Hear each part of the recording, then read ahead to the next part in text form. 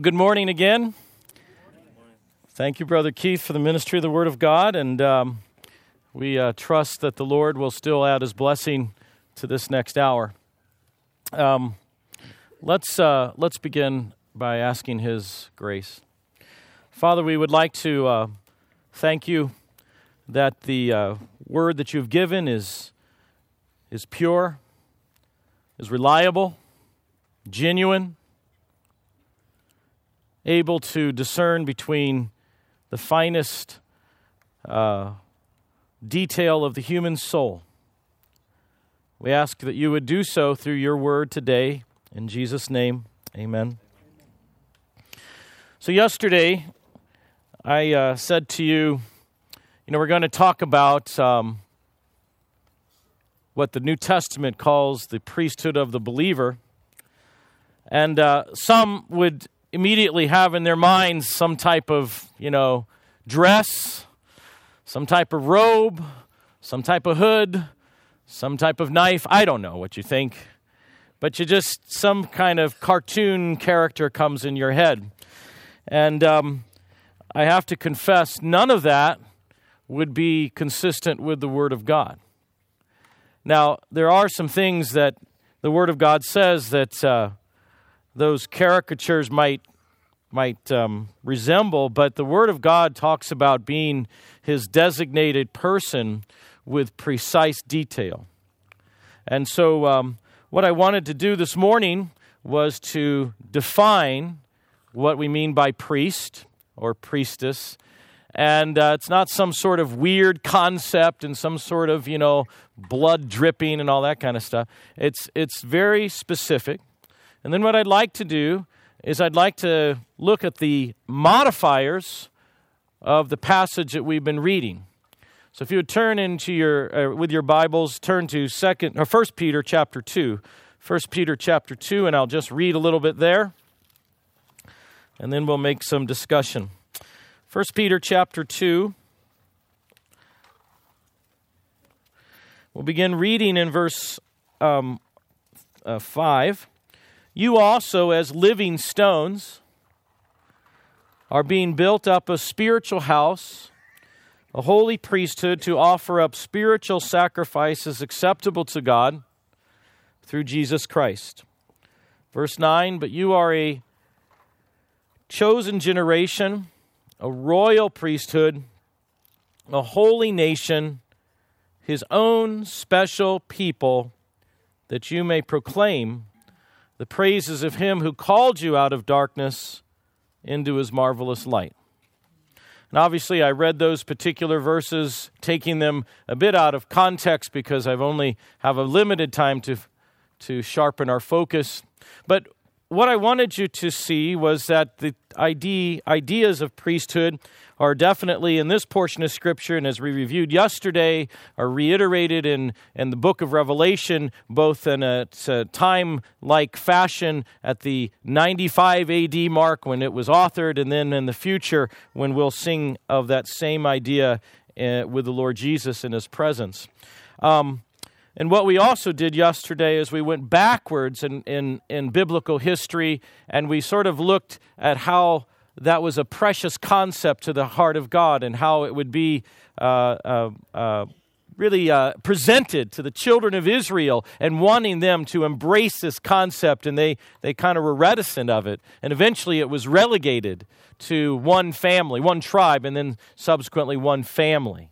And so we could see then when God would author and make things new, this concept would reemerge and it would be kind of precious. So the question would be, well, what is the definition of priest? Well, in the Old Testament, it has its root in the Aramaic that actually means to draw near, to draw near. There's a concept there, to draw near, and this is borne out in the story of the Word of God, in that there is an introduction of something at the very onset of human history.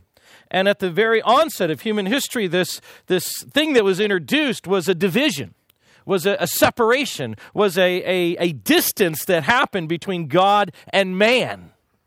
That's what was happening at that moment in history. And ever since then, God would desire to draw near to man, to be near to his creature. And Satan, in his foiling way, would have stolen the loyalty of mankind unto God. But how did he do that? Because man was not only fooled, that is, Eve was not only fooled by these lies that Satan produced, but man in and of himself decided to side against God. He chose the other direction. That in and of itself is called disobedience. That's called sin. And when that happens, there's an inevitable chasm that is created between man and God. And that bothers the heart of God, and it has always bothered the heart of God. And he would do everything and anything necessary to span that gap. And that's what he did through Jesus Christ. And so when he says, listen, I want you to be a generation of those who would draw near, he's saying, I want you to be a people group that draws near to me, and I would draw near to you. That's even said in the New Testament, isn't it? Draw near to me, and I will draw near to you. There's this population of people whereby God intends to have that distance brought together. First, through the Savior, the firstborn, bringing God to man and man to God. And then we, in the same spirit of such, would follow like course. Now, the cost to do that was infinite. The cost that it took to bring the chasm to a close was the cost of his own life, the Lord Jesus Christ. That's what would be necessary to bridge this tremendous distance between God and man, forged by my own decision-making. And God would have himself step into the human frame, step into flesh and bones, so that if you were to see him, he would look like any other ordinary man. But he was not any ordinary man, because you could see him and see himself demonstrate the godlike qualities as he healed the sick. I'm a physician. I don't do very well at healing the sick, you know. I never forget the one patient. He came into my ER. He worked at the Ford Motor Company. He had tattoos from here to here, and probably everywhere else. He was a great guy. He walked up to me, or I walked up to him, and I said, "What's bringing you in?" "My chest hurts." I said, "That's fantastic. Tell me more." He said, and I asked questions. I have to ask certain questions. I said, do you smoke anything? "Do you mean cigarettes?" I said, "Yes, but what do you mean?" And he said, "No." And I said, "Do you drink?" He says, "No, I don't do that anymore. Not since I trusted Jesus as my Savior." That's what he said to me. I said, "That's fantastic, isn't it?" And we shared about the gospel and how Christ breached this gap and he brought us close together and how we were separated. And that's what Christ did, because he did something phenomenal, something no one could ever do. And what he did was he purposely suspended himself on an object of execution whereby God would have all the judgment of sin, mine in particular, laid upon his very son, so that he would bear full brunt, full blow, full absolute execution for my crimes and misdemeanors and felonies. And all he would ask, all he would say, was believe on the Lord Jesus Christ and you will be saved. That's it. And that in and of itself inaugurates you, brings you into this status, this great gift, this concept called being a priest of God. Has nothing to do with robes, has nothing to do with appearances, has nothing to do with external frivolities. It has everything to do with the decision that is made and the provision that God has done for you and I. And that was done through the Lord Jesus Christ on a cross for your sin and mine. It's an age-old story, but it is true as it has ever been. So, priest. Old Testament talks about it in terms of drawing near. What's the New Testament mean? The New Testament, if you were to look up the word, has this idea that means to those who attend to sacred things, very important, special things. You know, we have that concept at our house. We're going to tend to very sacred and special things. Usually, that's the youngest child, right? Gracie is our youngest, in our house, and she's a pretty precious little creature. She's about 4 years old, and to now her aged parents, she's kind of very darling to us, and everybody knows, do not mess with the baby, all right? You talk about the wrath of the mom or the mother bear and her cubs. Well, how about the father bear, huh? I don't like it either, so.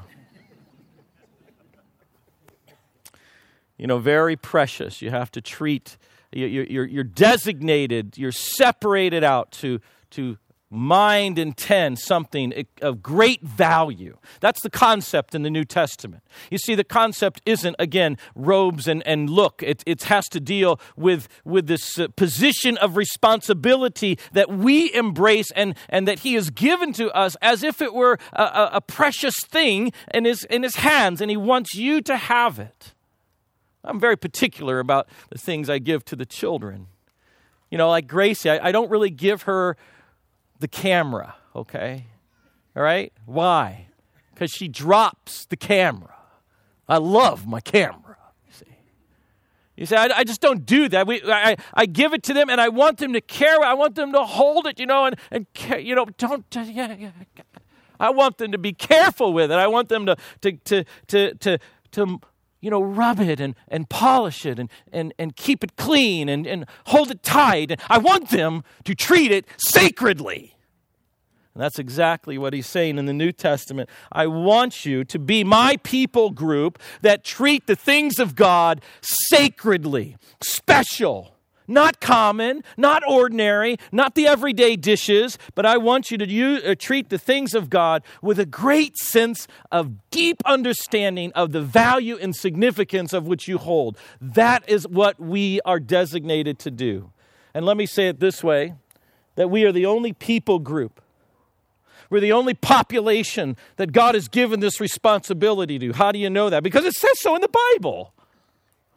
This is not going to happen from any others who do not believe on the Lord Jesus Christ as their Savior. No one's going to appreciate this. No one's going to understand this. No one's going to value this.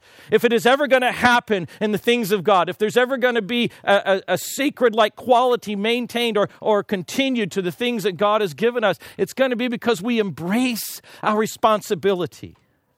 It's because we hold it tight. How many times have you and I we've given things to our little ones and we think they're kind of special, and it isn't but 5 minutes later they're just sort of on the floor of the car underneath everybody's feet, right? You go, oh no, we don't want to break the little special thing from McDonald's, No, that's not how it's supposed to be. If you put the definition together, the definition goes like this. We are set apart. We are separated out for a unique role to mind the sacred things sacredly. That's what it is. If you just coordinate those definitions of the Old and New Testament, that's where we would be. Now let's go to 1 Peter chapter 2. 1 Peter chapter 2, we've got a lot of ground to cover. That was just the introduction. If you go it by my timetable, we may be done sometime tomorrow. Okay. All right, here we go. I want you to look back at verse 5. You also as living stones being built up a spiritual house. Lots of concept and imagery there. We'll skip it. A holy priesthood. Now the word holy is pretty important here. And we're going to spend most of our hour looking at that. I want you to then look also in verse 9. And it says royal priesthood. Now I'm going to take this latter first. I'm going to look at verse 9 first. And then we'll look at verse 5. So royal priesthood, the word itself means kind of kingly, royalty, nobility. Those are some of the synonyms that you could throw into this particular word. And so what he's saying is, I have about you this mindset, this idea that you would do things in a manner that would respect the throne, that would emulate kingly action, that you would actually produce a momentum of your particular life that would be consistent with the momentum of the King of Kings and the Lord of Lords. Now, I'm going to make a movie reference which is extremely dangerous. But how many of you seen Narnia? Yeah, me too. Now, I can't remember the little guy's name, but he's the little guy that looks like a hamster, and he has that little sword that looks like a toothpick. What's his name? Yeah, that's the guy. Yeah. All right. All right. Now, all the young people, now they're all Zuna. Yeah, I know. Yeah.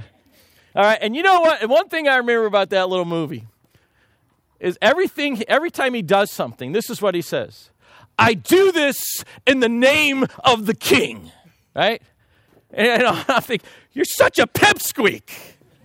What do you mean doing anything in the name of the king? You know what he's saying? It's as if the king was doing this for you. He was saying, I represent Aslan? I represent the king, and what I'm going to do for you would be done as if the king himself was here washing your feet or preparing your food or leading you through the wilderness. This is the idea of royal priesthood. We are acting, in a sense, with the same type of dimension and demeanor that the King of Kings would do. So we come up with these nice little cliches. What would Jesus do now? I'm pretty sure it's not what I'm doing, right? What would Jesus do now? And that's that idea that we are reflecting the nobility of the family which we represent. We lose that, you know. We dumb down the value of our Christianity because the world actually, perhaps with good evidence, criticizes us in such a way, and we sort of adopt the devaluation of what God has given to us as children of the King. And you know what we call that? We call that basically believing a lie. And that's not how it is, you see. The royalty that we have as children of God, that is born into his kingdom because we believed on the Lord Jesus Christ as our Savior, is a pristine, unique dimension that no other person has rights to except you and I. Thus, when we act, when we give to a brother or sister in need, what are we doing? We're giving in the name of the King. Thus, when you give a cup of water to the least of these, what are you doing? It's as if you gave it to him, right? You get this idea that we're just an extension of the King of Kings and the Lord of Lords, of the nobility of the throne room. That's what we are. It's really beautiful.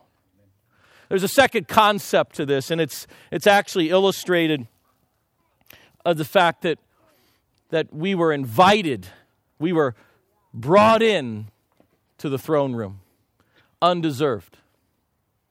You see, there's this fellow, his name is Mephibosheth. I never had the guts to name my child Mephibosheth. First of all, I was vetoed by Mrs. Wonderful. That pretty much ended it right there. But you know, Mephibosheth was a cripple. It's in 2 Samuel 9, and I'm sorry, for the sake of time, we won't turn to this one. But Mephibosheth was not only a cripple, he was a descendant of a man that wanted to kill King David. Right? I think you would say that there would be some, perhaps, natural tension between the two families, wouldn't you? Right. And so normally when you are brought into your throne in that day, you would kill all your enemies lest there be some sort of misguided youth think that I'm going to grow up one day and I'm going to take back the throne for my father's name. And so normally you just sort of wipe them all out. So there wouldn't be that threat anymore. But David didn't do this. And David didn't do this because of his relationship with Jonathan. Now, in so doing, Mephibosheth survives the civil war that broke out in the Samuels, and he probably survived because of the fact that as a child he was crippled. The story is that as he was carried along in a moment of somewhat hurriedness, the nurse dropped him, fell down some steps, apparently broke his legs or something of the nature. Maybe he was paralyzed. I have trouble figuring out the exact medical thing that happened, but nonetheless was crippled and had to be carried. Now, David, as he's as he's now in office, he's reflecting on the relationship he had with Jonathan and thereby Saul, and in particular Jonathan, his friend, his dear friend. And he said, is there anybody of the house of Saul that I can show kindness to? And somebody says, well, there's this guy, his name's Mephibosheth. You know, he's crippled. Well, why does it say that? You're not supposed to bring the cripple, the handicapped, into the throne room. It's not nice. Not supposed to do that. In the throne room, everybody's supposed to be happy. Everybody's supposed to be perfect. Specimens of humanity. Perfect in form. Good looking. I would not qualify. And so to say that to the king would be kind of like, oh. And David says, I'd like him to come. I'd like him to be here. Go get him. And he brings Mephibosheth in. Now, if you're Mephibosheth, you're not royalty anymore. You're actually enemy. And if you had that knock on the door and said, your little house, and said the king would like to see you, what would you think? You'd go like this. Okay. Because as far as you know, you're going to your execution. And so you get in your little thing and you go up to the king's door and you're walked in and the doors throw open to the throne room and you first see the king on the throne and you see these big banqueting tables and you're going, I'm dinner. And the king says, Mephibosheth. And Mephibosheth bows before the king and he says, listen, because of your father, I'm going to show kindness to you, and forevermore you will eat at my table. You will always eat with the king. You know what that means? You will be treated like royalty. That's what that means. And this is the idea that we have to us. We are brought in as enemies of God. Believe it or not, before you knew the Lord and trusted Christ, you were an arch enemy of God. You would just as soon as he would be dead. And God comes along and he gives you life and he shows you that you need that life. You receive that life through Jesus Christ. And he says, you're not going to exist on the back 40 of my plantation. You're not going to be some sort of obscure slave in some sort of hut way back in the hills. You're going to eat with me every day by the clock, routinely, because you, my child, are now my royal family. Wow. I'm sorry, which other people group has that right? No one. No one except you and me. See, the Savior, when he does things, he does them really classy, doesn't he? Really well. So, royalty. Not only the meaning of the concept, but its expression. I do things in the name of the king. I'm now the emissary of nobility. That's how we are. All right, let's this holiness thing. Let's go back to verse 5. It says, holy priesthood. Now, holy, as you know, means simply, has the idea of to be separated out, to be distinct, to not be common. I hate to tell you this story, but I'll tell you anyway. And I know you think we're back when I was growing up, back in the 60s and 70s. That's kind of a long time ago. And it was last millennium, in fact. And we had this dog, you know. And I know it's not sanitary. We didn't care about that back then. But we'd let the dog clean the dishes. And then we'd put him in the dishwasher. My mother would crank it up to like 185, and we'd sterilize the whole thing, okay? Well, one day, we let the dog clean the dishes, and we forgot to turn the dishwasher on. The next morning, we ate off those dishes. You're telling me. Now, my mother's Japanese, and you got to know something about the Japanese. They are very clean people. I thought she was going to have a heart attack. Right? And you know what we did that day? We had dishes that we would then, from then on, allow the dog to touch, and dishes that the dog could never touch. All right? See, this is the idea. We separated out what we would use, never to be allowed that tongue of that animal to even drip its saliva, right? This is the idea. A poor illustration, yes, but nonetheless, graphic, you'll never forget it, that you are intended to be separated out for unique and special purposes. And the terminology and the concept is littered all over the New Testament. For example, when he is writing Timothy, he says things like this: I want you to be vessels for honor. In a house, there are vessels used for dishonorable purposes, where the dog can lick the dish, and you have dishes which are used for honorable purposes, and you separate yourself out for the honorable purposes because, by the way, you're nobility, and that's what you do, right? So you separate that out. You have this concept whereby you are unique, special. Now, our brother Keith pointed out yesterday, very appropriately so, that there's two sides to this idea of separating out. It's not a separating out as if it were isolation. That's not, separation does not equate to isolation, meaning I'm just going to go in my little quarters in some sort of faraway place, and I won't bother you, and you won't bother me, and I'll be in my little cubicle and my little Bible, and I'll do everything here, and you stay over there, and you don't talk to me, and I don't talk to you. That's called isolate. That's not the same as separated out. It's separated out for usable reasons. Now, the two concepts are simple. The one is to leave something so that you can go to to something else. You separate from something so that you are separated unto something. Now, that is also all over the New Testament. If you would turn just one page over to 1 Peter chapter 1, you'll hear that concept in chapter 1. Look at what it says.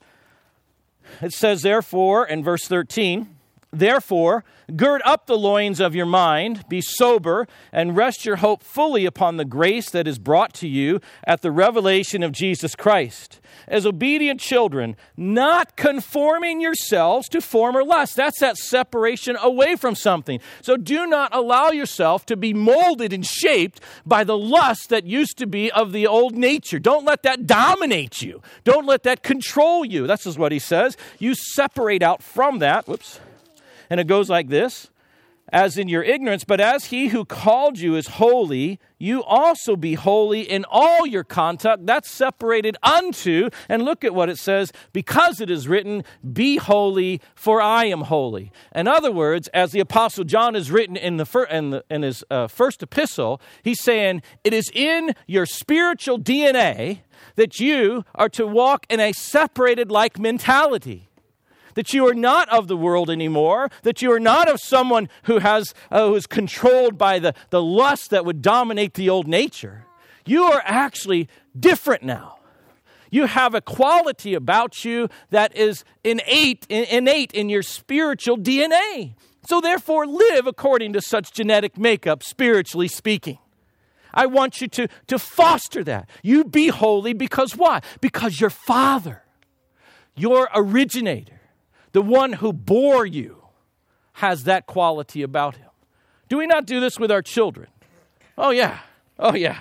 I mean, I'm sure you've said this. You've said to your child, what's your last name? Well, my name's Price, right? They go, oh, Price? Exactly. Act like one. Do you mean expensive? Yes, that's what I mean. Yeah. Right. They don't say that. I threw that in for effect. Here, the point is that we expect our own offspring to behave in a manner consistent with the family dynamic and code and standard that we're trying to inscribe upon their souls. There's no different with spiritual things either, except it has a little bit more teeth to it. He gives us a new nature that has a new spiritual DNA, that has a new genetic makeup, and he is expecting us to behave accordingly. Holy priesthood, separated out, separated unto. That's the idea. Now, this concept of separated from and separated unto, it's in all the New Testament books. I have them here if you'd like to see them, but if you just take for a moment Galatians, you know, that whole thing in Galatians 5 about walking in the flesh, and the spirit is at war with the flesh, and there's enmity, and there's this battle, and the deeds of the flesh are revelries and fornications and adulteries and lying and all that kind of stuff. And he says, but you walk in the spirit and love and joy and peace, and you see that separated from unto. You see the same thing in the book of Ephesians where he says, now you put on the new man. Right? You take off the old man, you put on the new man. You see it in Colossians. He says this now, you set your mind on the things above, not on things of the earth, because those things are done for you now. Part of our problem in terms of our doing things in the name of the King is we haven't wrestled with what it means to be separated unto the King. That's a big one. That is such a big one. I'd like to take a minute or two to look at Leviticus chapter 10. Would you turn there with me? Leviticus chapter 10. Leviticus chapter 10 is a story about Nadab and Abihu. These are two sons of Aaron, And they, in this little chapter, sort of stuck in here. It's a little bit odd how it just sort of surfaces as a historical event in the book of Leviticus. But he's making a point about what holy priesthood is about. Now, when he does, he's going to tell you about these two sons' actions. And you'll find that there will be an expected level of holiness, of separation in their action, in their reaction, in their emotion, and in their decision. All facets of the human dimension are to be separated out into God. Here we go. Ready? It goes like this. Verse 1. Now Nadab and Abihu, the sons of Aaron, each took his censer and put fire in it and put incense on it and offered profane fire before the Lord, which he had not commanded. Now, I'll stop right there, but here's the thing. You have to visualize the tabernacle and, the tent divided in 2/3 and 1/3 sections. And in the first 2/3 had that golden censer thing. And on outside of this tent, if it was to my right, it would be the bronze altar there where the sacrifices were burnt.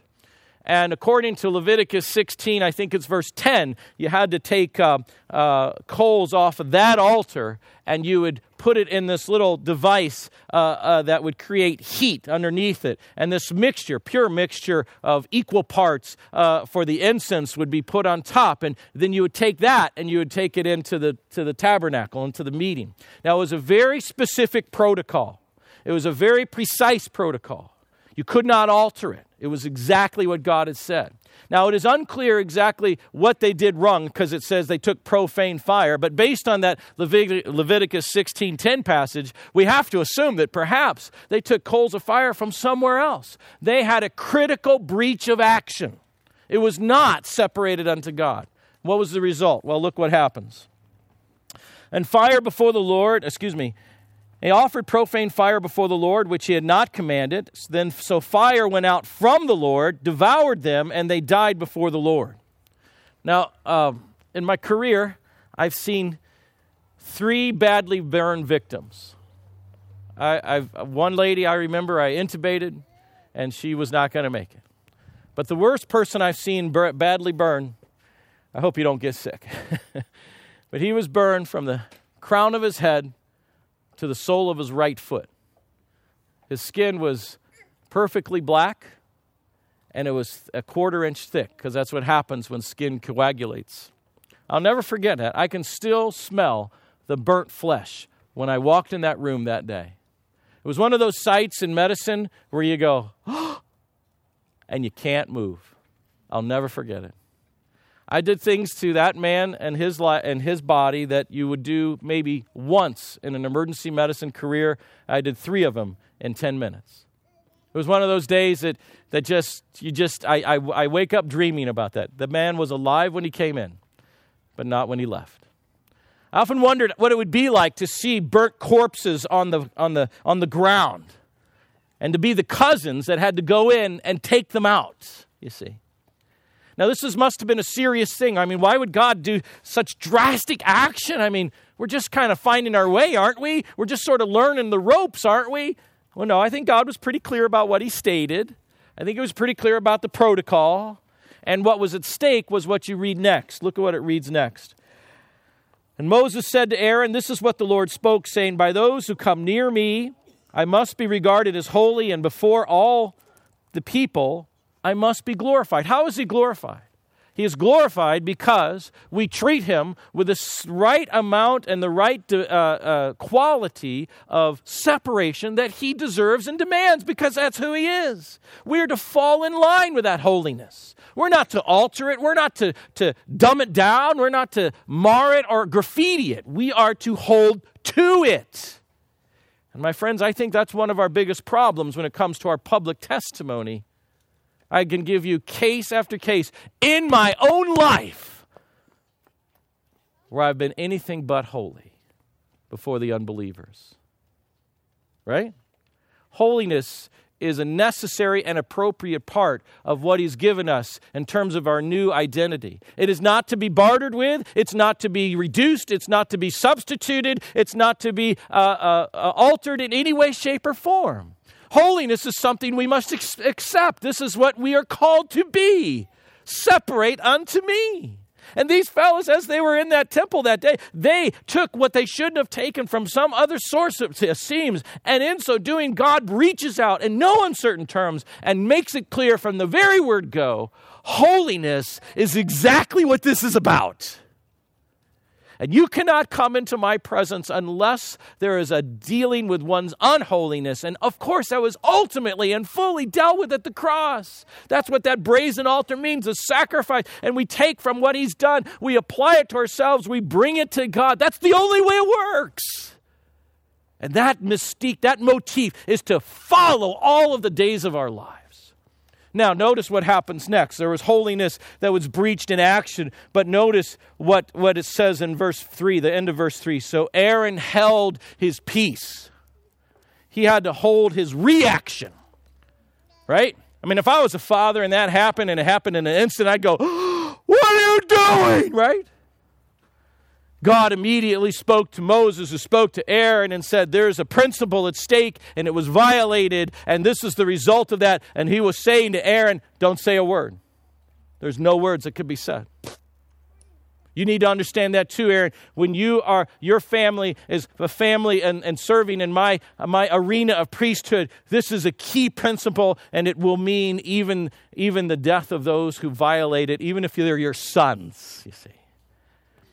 His reaction. I don't know about you, but I've had actions that have been wrong, but I've had reactions that have been terribly wrong. Back early in my career as a physician, I just graduated, I just started, about 25 or plus years ago. I was sitting in the ER and I was feeling the tension build in me. Do you ever feel like that, men? Disaster is happening around you. Heart attack in bed 1, miscarriage in bed 2. Stroke in bed 3. Bed 4, I have no idea why you're here, and I don't even think you need to be here. Bed 5, bed 6, and it's just happened, and I'm feeling it, and I could feel the redness, I can feel the whole thing, and little things really start to, is this happened to anybody but me? Little things start to irritate you, like you drop your pen on the floor, you reach down to pick it up, and you smack your head on the counter. And you say you want to look up to God. What was that for? And I'll tell you, a couple of those things happened in a row. I answered the phone because I had a call from it. I turned around. I pulled the phone off the table, and it falls on the floor and busts in about 1,000 pieces. And you know what I did? In my reaction, my mouth uttered things which should never have been uttered ever by a believer. Yeah. My reaction. Those are the things that you do when you're not thinking, when you're not calculating, when you're not measuring. They just come out. And I'm ashamed to admit that to you. We don't have to go far for illustrations. My hall of shame is filled of many. That was one of them. My reaction. How many of us have reacted? We didn't think about it. We didn't plan on it. It just came out. Hey, did you happen to take that? No, I didn't. And we lied. Anybody do that here? Right? Yes. You see, what needs to happen is we need a saturation with the Word of God so that when you ring us out at a moment, we drip the Word of God. We drip the truth of God. We drip the character of God and not the other. Oh, what was the other thing that happened? Well, it goes like this. And Moses said to Aaron, say to Eleazar and Ithamar, his sons, do not cover your heads nor tear your clothes, lest you die, and wrath come upon all the people. But let your brethren, the whole house of Israel, bewail the burning which the Lord has kindled. You know what he's saying? According to Leviticus chapter 21, you weren't allowed as a priest to mourn, to do the funeral thing, right? You weren't allowed to do that. He was saying, I want you to be separated in your emotion. Your emotion. You see, what he's telling us is simply this. I need you to have all dimensions of your life so wrapped up in my word and what I say and how I say it that you are separated even in your emotions. But I want you to look at the last one with me because time is really slipping away. I want you to look at verse 9. Begins in verse 8. Then the Lord spoke to Aaron. Now that's unusual. Normally the Lord spoke to Moses, and Moses spoke to Aaron. So now the Lord is speaking directly to the father of the deceased. So this is an important instruction. He says this, do not drink wine or intoxicating drink, you nor your sons. You mean like the boys that just died? Possibly so. When you go up to the tabernacle of meeting, like the boys that just died? Possibly so. Lest you die, like they just died. It shall be a statute forever throughout your generations. Oh, notice this, that you may distinguish between holy and unholy. Doesn't that sound like verse 3? That you may distinguish between holy and unholy, between clean and unclean. Now, I want you to think about this with me, and we'll end on this note. Those are code words for I'll end shortly. Here's how it goes. For whatever reason, it's interesting that this instruction and this kind of event comes right together.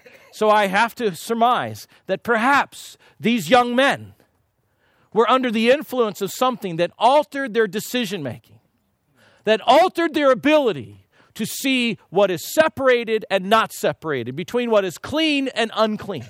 I have to assume that based on the context of how the data is put together. And when I do so, I can see the effects of alcohol. Some here have come from a world of alcoholism. Some have known the effects that drug has upon your faculties. And you do things that you would never normally do. I will never forget some of the patients that I would take care of as they come in, totally inebriated, unconscious. And they would use the facility on the cot as I stitched up their head, right? That would be something you normally wouldn't do. You wouldn't think about. You wouldn't normally happen if you had your faculties, if you were thinking straight or clear. That was the first lesson in medical school. What does alcohol do to you? It removes your inhibitions. And if I knew what an inhibition was, I would have been smart. But of course it means it removes those normal moral blocks that you have because of your upbringing, and it takes those away, and you do anything and everything, and some things you're quite ashamed of, and many things you don't remember. And so what I think was happening here is that they were under the influence of something, some substance that altered their ability to make clear-cut, crystal spiritual decisions. And what God is saying is that when it comes to holiness, you must also be careful of those things which would cloud your spiritual judgment. Now, sometimes today, even the believer, they mess around in the world of alcohol, and it clouds your judgment. Now, it's a whole other discussion about what the New Testament and all of the Scripture says about alcohol, and we can carry that on at another time.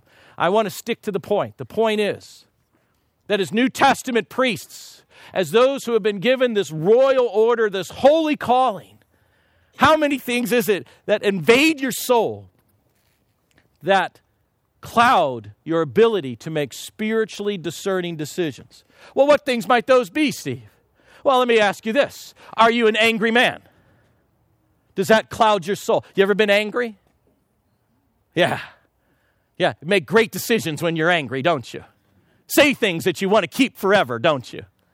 No, I'm being facetious, of course. How come you can speak that way, Steve? Because I'm a criminal. I've done those things. How about this? How about selfishness? Does that seem to alter one's ability to make spiritual discerning decisions of what is holy and unholy? Just being that you think of number one first and foremost. Does that ever cloud anybody's decision? Let me ask you this. How about selfishness in a marriage? That works, doesn't it? Okay, it doesn't work. That was a rhetorical question. No, it doesn't work, you see. It kills the marriage. Marriage is a beautiful thing, but it also can be an anvil in which the god of selfishness must die or somebody's really going to get hurt. And I know that there are many of us here who have historical record of that very fact. What other things cloud our judgment? Is it just related to alcohol? What other things can have this external influence upon us that corrupt our ability to be holy as He is holy? How about bitterness? How about bitterness? I got my nose frosted, and it's still frosted 20 years later. What is that? What do you call that? That's called bitterness. How about when somebody in the assembly, a family, and they do something and they say things against you?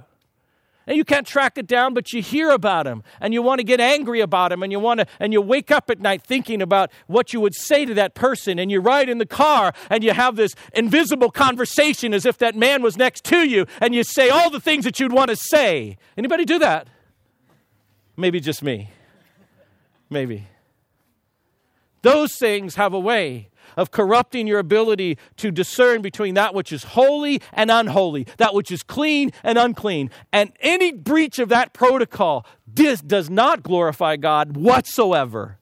And we go to our places of worship and we sit in that pew with that bitterness in our soul, and we rise up and we say, may we sing hymn number 87. Lord Jesus, I love thee. Something wrong, isn't it? Something's desperately wrong with the holiness of the priesthood to which we've been given. And my friends, I think this is where revival begins. This is exactly where we need to put the stake in the ground for revival, because this is where we're failing. I believe with all of my heart that if we begin with brokenness, he will meet us with blessing. If we begin with contrition, he will meet us with dwelling. How do you know that? Isaiah 66. Heaven is my earth, or heaven is my throne. Earth is my footstool. I use the heavenly bodies as my living room furniture. But I don't care about that. I want to be with one person. Let me tell you what that one person looks like. One who is contrite and trembles at my word. That's where we need to be. Don't you think so? Oh, there's way more things that control the heart. There's the lust of the flesh. You ever live like that? Every waking thought is to consume the next thing that didn't satisfy the previous time. Do you ever have that? Now, obviously today, much of it is built in pornography and lust of the flesh. I tell you, that's an issue that we have to face. As I told the young people, that's a giant that needs to go. But it's not just the lust of the physical flesh. It's the lust of that which would be for possessions. Do not set your eyes on money, on riches, lest it take wings like eagles and fly away. I can tell you a story where my Savior taught me that in no uncertain terms. I almost lost my life. He made sure I understood the principle of riches flying away.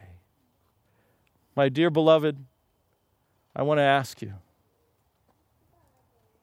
have you embraced the holiness of the priesthood to which you've been called? Or are we just playing around? We got 1 foot right and 1 foot left, and we're not about to move them together. I think if there's anything that happens in 2:15, we are revived as it pertains to being separated unto God. Let's pray. Our Heavenly Father, this morning we have come, we've considered a few precious things, and this will take a great measure of your Spirit to take these matters which have been poorly communicated, and you magnify them in the heart of your children, the heart of those who may not know you, so that we would become those who follow you without anything reserved for ourselves. Father, we ask you to do this precious work through your Spirit. In Jesus' name, amen.